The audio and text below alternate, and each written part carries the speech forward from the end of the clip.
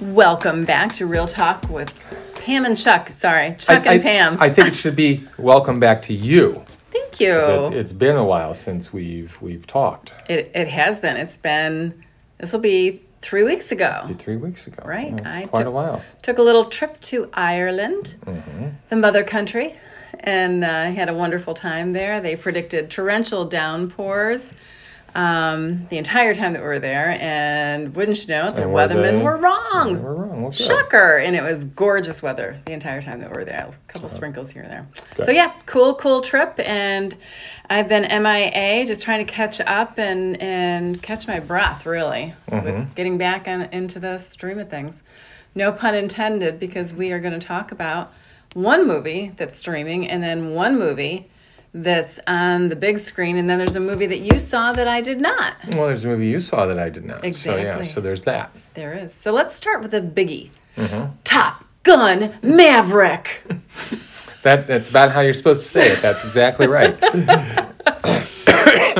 Surprisingly, you liked this one more than I did. I think I did. That's kind of ironic, I think. Isn't it, though? See, I try not to go in with a closed mind to a movie, and I really thought this was just going to be like repeat of the first one from, and you and I talked about this, 1986. It was.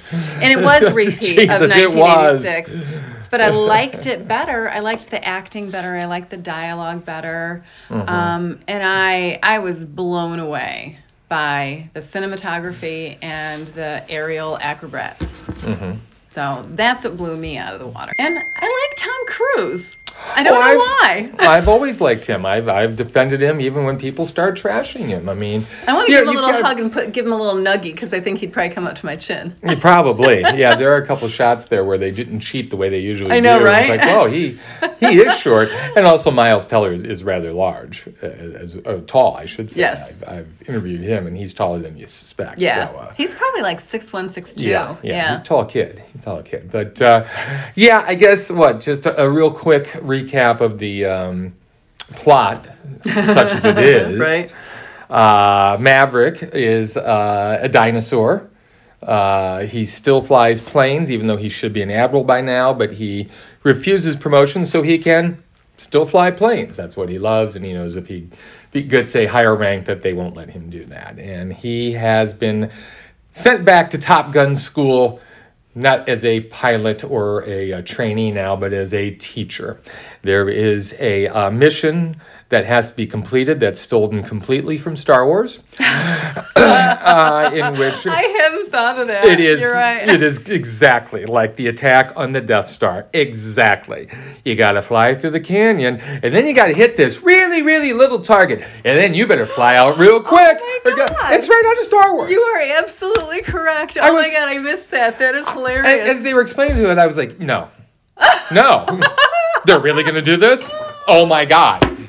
Yeah, it's the attack on the Death Star. But here, I can't stop laughing. it's an attack on a yet-to-be-functional uranium plant somewhere run by somebody. We're never specific about who the bad guy is or where it is, because we don't want to piss off anyone in the real world, because no one has a sense of fucking humor anymore. Okay, I'm going to stop you for 1 sec, because I really did like the fact that even the pilots had on like these ant helmets. They look like ants flying in these battleships, and they didn't look real. They were faceless, so they were nameless, so you didn't know that was, from some other country, Captain Hugemeyer, and he's got a family at home. You don't think about that kind of stuff because they're just totally nameless bad guys. Right, yeah. Bad guys. Yeah, they're generic. Yep. You're not supposed to, you don't worry about them being blown out of the water. I like that.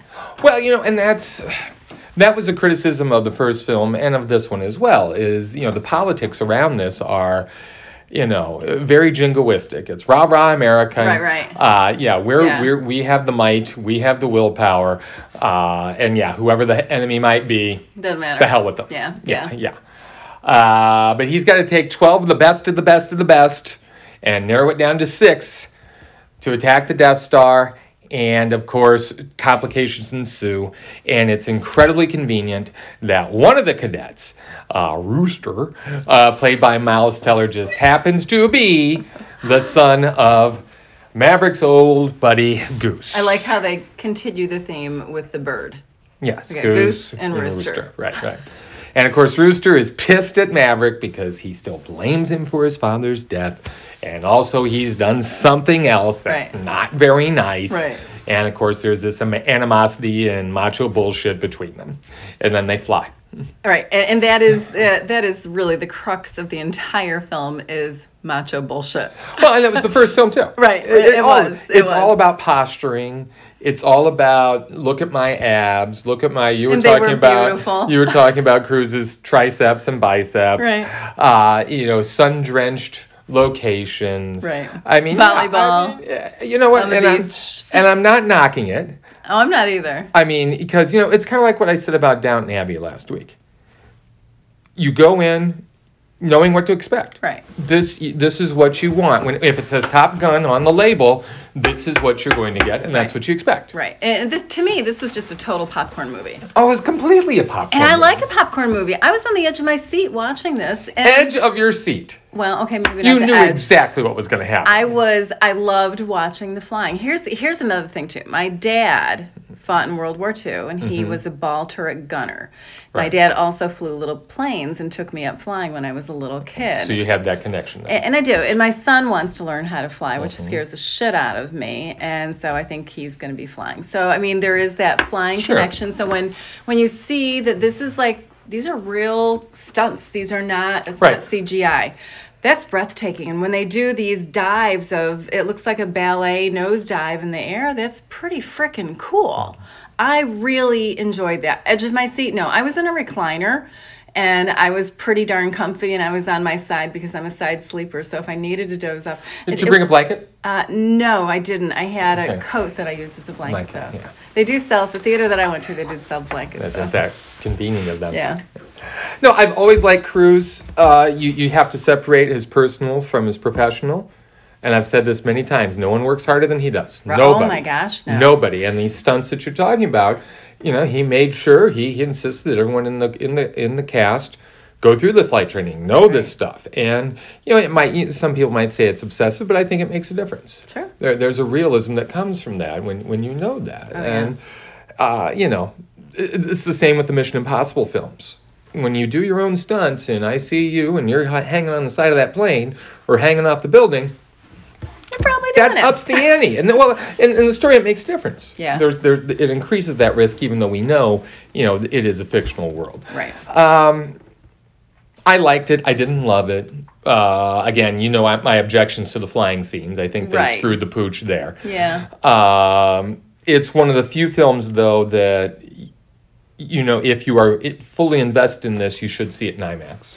Oh, absolutely. Do not wait for this to come out on VOD or watch it. I don't care how good your home screen is. Mm-hmm. You need to see this on a big screen. It's an immersive experience. Absolutely. There's no question. Yeah. But again, depending on how big of a fan you are. Okay. I mean, my IMAX ticket was $20, Ugh. which I think is a bit steep.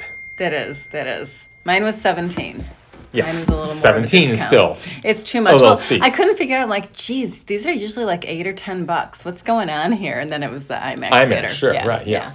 I also liked, and I think you liked this too, the relationship between Cruise and Connelly, Jennifer Connelly. Sure, yeah. I liked their relationship so much better than the relationship, again, we are mirroring the 1986 movie to this movie. Kelly McGillis played his love interest, Charlie, in the first one. Mm-hmm. That one was contrived and... It's a different age. It is. In which the film is made. And I think that the 80s were if I remember correctly, doesn't she show up in power suits all the time, and she's like a psychologist and going to get into his head or something like that, isn't it? I don't remember that. I remember something like that. But it's a much more mature thing. Even though it is a little flighty at times, and I love her. So I do too. One of my favorite scenes in the whole movie was when they were sailing that boat. That was cool because you know that they were picking up some real conversation between the two of them. Mm-hmm. And that was impressive sailing. Something else that added nothing to the plot. Oh, absolutely. Well, no, he was in the Navy and he didn't know how to sail. Yeah. I thought that was ironically funny. That whole opening thing, by the way, yeah, adds nothing to the plot. You realize that, right? It just says that he's a maverick. Yeah, that and he earns his title. Yeah, that he destroys that plane, and we get to see Ed Harris all too briefly. I know. What happened and thank you, Jon Hamm, for taking this thankless role. I mean, I like Jon Hamm. He's fine here, but a thankless role as Maverick's, gruff superior officer who has to chew his ass and a part no one really wants. But thank you, Jon. Well, and let's talk a little bit about Val Kilmer, because I didn't realize his health issues that he was having and how bittersweet that role was that he took. Well, and that whole moment, he is in the film. I don't want to give anything more away. But yeah, that to me was the highlight of the movie because it resonates not only just with the characters, but then off screen as well. I mean, at that time when this film was made, Kilmer and Cruise were both big stars, both on their way up, hadn't achieved, so you could sense that competition off screen and on. Right. And seeing him here and what they do with that moment, that was the best part for me. Yeah, I'm glad you brought that up. Yeah, I appreciate what you explained to me about his situation. Also, another interesting thing, and I hadn't realized this. I remember we kept thinking, "Oh, Top Gun's coming out this year." No, it's not coming out this year. Oh, it's coming out. Nope, it's not coming out this year. This was supposed to come out in 2019, in July, I think. And it got 2 years late. Pushed because of some production issues, and then COVID, and now it's finally out. So 3 years, really.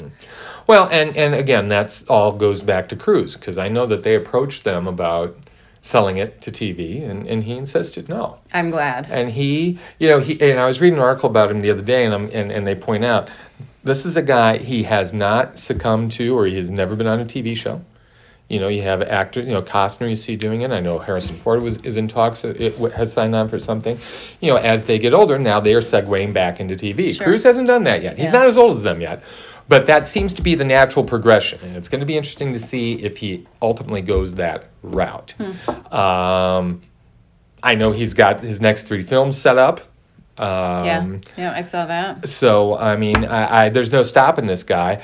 I just hope that at some point he puts on the brakes and goes back and does something like Magnolia or something like Jerry Maguire to remind everybody of what a good actor he is, because that's often overlooked amidst all these action films. Right, because he is the action god. Yeah, but really he's also, you watch Born on the 4th of July, you watch Minority Report, you watch Jerry Maguire, you're reminded of he's also a very good actor. Yeah, definitely. The other movie that's coming out on VOD, it's actually already in theaters, is Emergency. In certain cities. Not our city. We happen to be in Champaign and Kankakee, and it's not here. No, but it is going to be on VOD. Prime. No, it's on Amazon. Starting tomorrow. Okay. Amazon Prime. Okay. Yeah. Oh, so confusing. Too many platforms. You talk about these flow charts that you never do. Yeah. That's a flow chart we really need to do, is all the different streaming services and what's going where. Because, it's way too much. And we've got Bleecker Street and Amazon, and typically they go hand in hand. They seem to have some sort of distribution deal. And then there's Hulu and Apple. Anyway, so yes. So Emergency, you saw that during Sundance, and I missed that one. You missed it, and you missed it again, unfortunately, because I think this is something you would really like. Well, I'm sure I would, but I have no. Well, that's another issue. You can see it. You've got Amazon Prime, so you can see it as of tomorrow. This is it's a crazy story about these 2 boys in college, senior year. They are going to do the ultimate epic tour of drinking in this final party night. It sounds like a ridiculous thing. I had zero interest in wanting to see this movie, but I liked the kid that was in it, R.J. Kyler. Is that how you say it? Seiler. Okay. I interviewed him once. Did you really? For Me, Girl and the Dying Girl? Yes. Oh, Me, You and the Dying Girl. Yeah, I interviewed him and the other young man and Olivia Cook. Oh my gosh. Yeah, it's fun. You could tell that all 3 of them, they were going to go places. Right. And I've seen him in a couple things, and his presence in this makes me want to watch it. Oh my gosh, he's incredible in this. And that's the reason why I watched it. I'm so glad I did, because this sounds like a typical frat party kind of movie, and it is anything but that.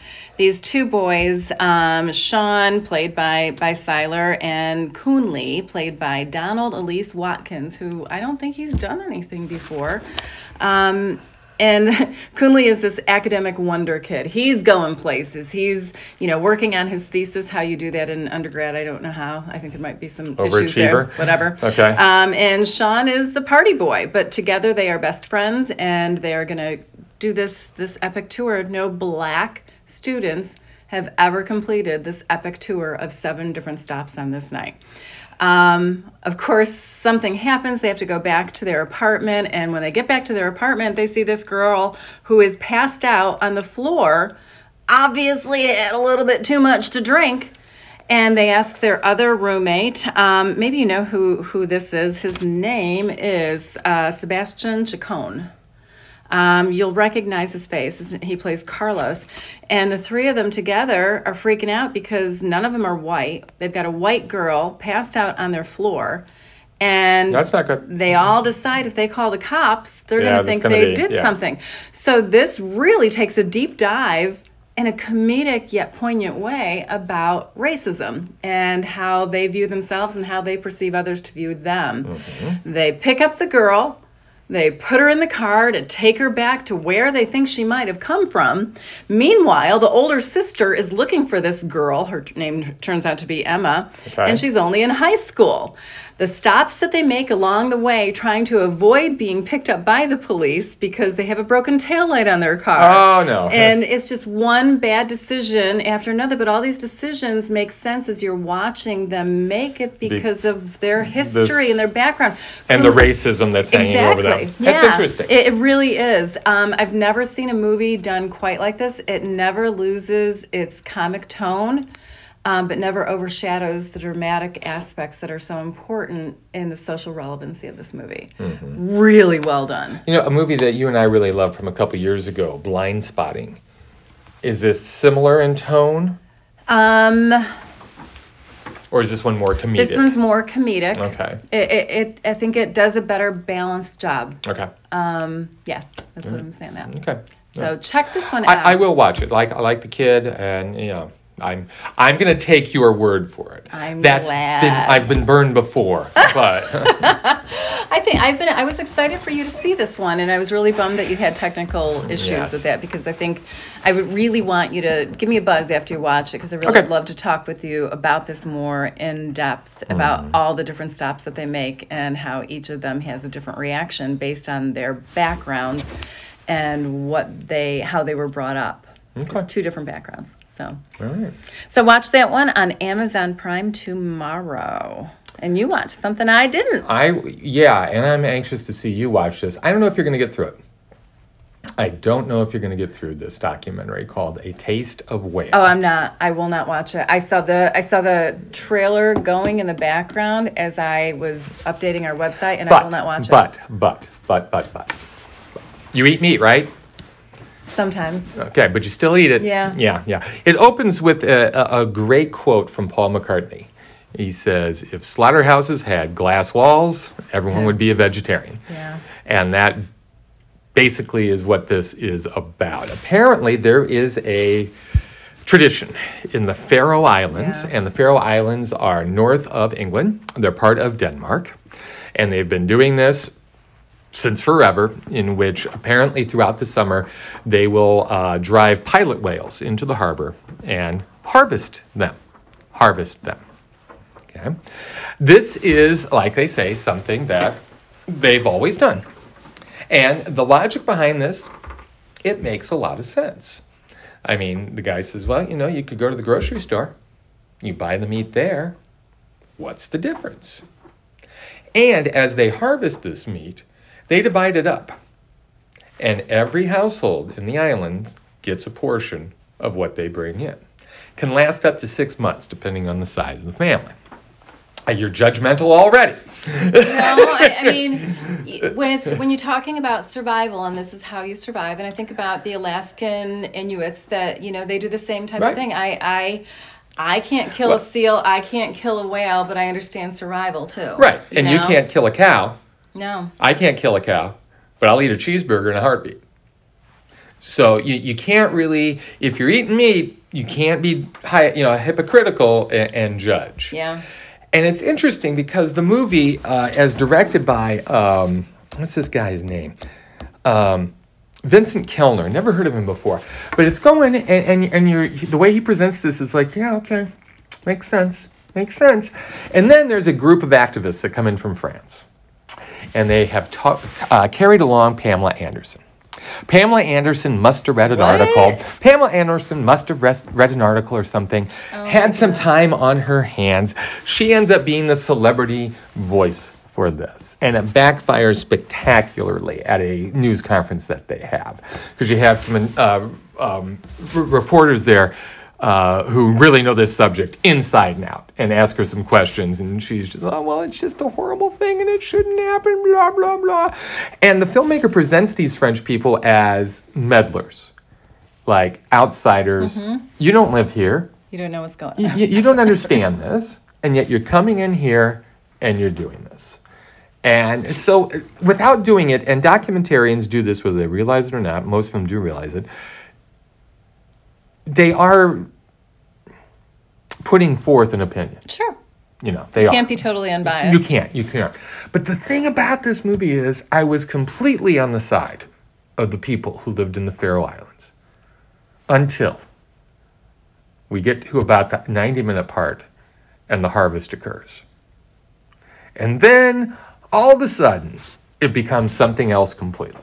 Because once you see the entire harbor in red, I saw once the you trailer. see what they do to these whales, it's like, wait a second here. Yeah. You know, even though they are outsiders, and even though really they don't belong there, there is a point.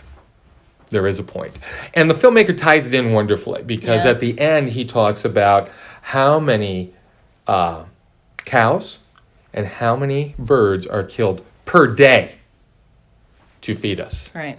And once you see those numbers, after seeing what we've seen, it all you just stop. Yeah. And it's like, holy shit. Well, maybe I didn't think the way I did think at the beginning of this. That's awesome. Which, so is that going to change how you eat? Probably not. Okay. Because then there's also that whole issue of how certain things are ingrained in our behavior. I know I probably should. And I have noticed that as I'm getting older, I don't eat as much meat. Yeah. I don't know, maybe something happens as you get older and you don't, I don't know. But I've noticed maybe, I'll go a couple days without eating meat. Right. And it's not even a conscious choice. It right. just is, that's what that is and that's what I want. Right. But it's a curious thing. And Taste of the Whale does the smart thing because it makes you think. And it puts you on the spot and it makes you question things. Right. And that's exactly what a movie like this is supposed to do. And this movie, and I didn't realize, I thought it was sport killing. No. Okay. No, it's tradition. Okay. And it's interesting because he also goes into the history of it. Okay. And, back when they, in the late 1800s and what they did and how, they had to do this. Okay. It wasn't the modern, supply chains and getting stuff from the outside. This was about them starving to death or not. Right. But then, of course, the argument is, well, we don't have that anymore. There are ways to get at things, which kind of, undercuts what they're saying about certain things. So it's if nothing else, it is a well-rounded film. Okay. And I felt as though he presented both sides of the argument very, very fairly. And the background that you need. Yeah, exactly. Okay. So interesting movie. You can get that on VOD, I think, this week, video on demand. Okay. But interesting film. They also have some great salmon that comes out of the Faroe Islands. I'll take that. So salmon's okay. Yeah, okay, but whales. Right, but I have an intellectual thing. Like, I won't eat octopus after, especially watching my octopus teacher. Because they're smarter. They're smarter. Mm-hmm. And you won't eat a dolphin, of course. Chickens, no problem. Mm-hmm. They are the dumbest things So ever. They have no souls. You'd have to say there's such a thing as a soul. Well, but you're making a distinction between an octopus and a whale. Intellect and understanding, and how long do they really live for anyway? So a chicken doesn't know what's going to happen to it. Nope. A cow doesn't know what's going to happen to it. I don't know about cows. I struggle with that one. When I see the cows in Ireland that frolic and play, I think we have dumb cows here in the United States. Well, I don't think our cows come from the same bull. No. I think our cows aren't allowed to frolic and play. I don't think they know how. I think that. Well, it's because they're not allowed to. Why do we raise them? Yeah. We raise them to kill them. Yeah. I don't know about Ireland cows, but if you say they frolic and play, that must be a nice thing. Yeah, they have a wonderful time, and I've never seen cows play. Mm-hmm. It's kind of cool, and I've only seen them play in Ireland. Different deal. It is. So I think I rationalize my carnivorism with saying what's smart and what's not. What do you feel about pigs? I can't eat them. I really struggle. Like if I'm at a party or something and someone serves it to me, I'll eat it, but I don't like it. Mm. I'm not a... You don't like the taste or because pigs are smart? Both. Okay. Both. Rabbits, I don't like the taste of, but I wouldn't have a problem. Mm. Even though I had a pet bunny. But rabbits are stupid. Well, by that logic, we shouldn't be eating horses then. No, we should be. Oh, you think they're stupid? They let us get up on them and ride them. After breaking them. They let us break them. Okay, well then we could get in a whole humanity kind of argument now that we won't get into. I guess not, but you're going to let me get up there and ride on you. I don't know about that. I think dogs are smarter than horses. I would, completely. And I think dogs are at the top of a lot. Would you eat a cat? No. Mm. Yeah, I think they're kind of smart. I'd eat a cat. You'd eat a cat? Wouldn't eat a dog. Really? Yeah. Interesting. Cats are useless. Okay, so we'd like for you to send us what animal is above the line and what's below the line for you. Your edible, non-edible animal list, please. Yeah. I'm kidding. I don't. No, I want to see it. That'd be interesting. We got anything else going on this week there, Chuckster? Not really, as far as movies are concerned. No. Any TV? I'm still sticking with The Staircase. Okay. It's very interesting, although the last episode I wasn't too pleased with. It kind of spun its wheels. But the Colin Firth did he or didn't he murder case with Toni Collette. Pretty good, huh? It's got me thinking. It's got me guessing. Did you watch Saul? I'm behind by 2 episodes. Big surprise coming your way. Oh, really? And this is the cliffhanger. This is the cliffhanger, and then we have to wait till July. Oh, okay. Yes. Okay, because we watched one episode last night, and I was bored. See it through to the end. Okay. Big shocker. Okay. I screamed. No. Yeah, I screamed an awful expletive when it happened. Okay, Chris, you're listening to this. Yeah. Party at my house. Better Call Saul this weekend. Get it caught up. Binge watched Dairy Girls. Oh, okay. Because I went to Ireland, so I had to watch Dairy Girls. Mm-hmm. Really smart, really funny about the troubles in Ireland. What girls? And the girls are a group of girls going through the normal girl thing in high school, and they're living their life while everything around them is going to hell.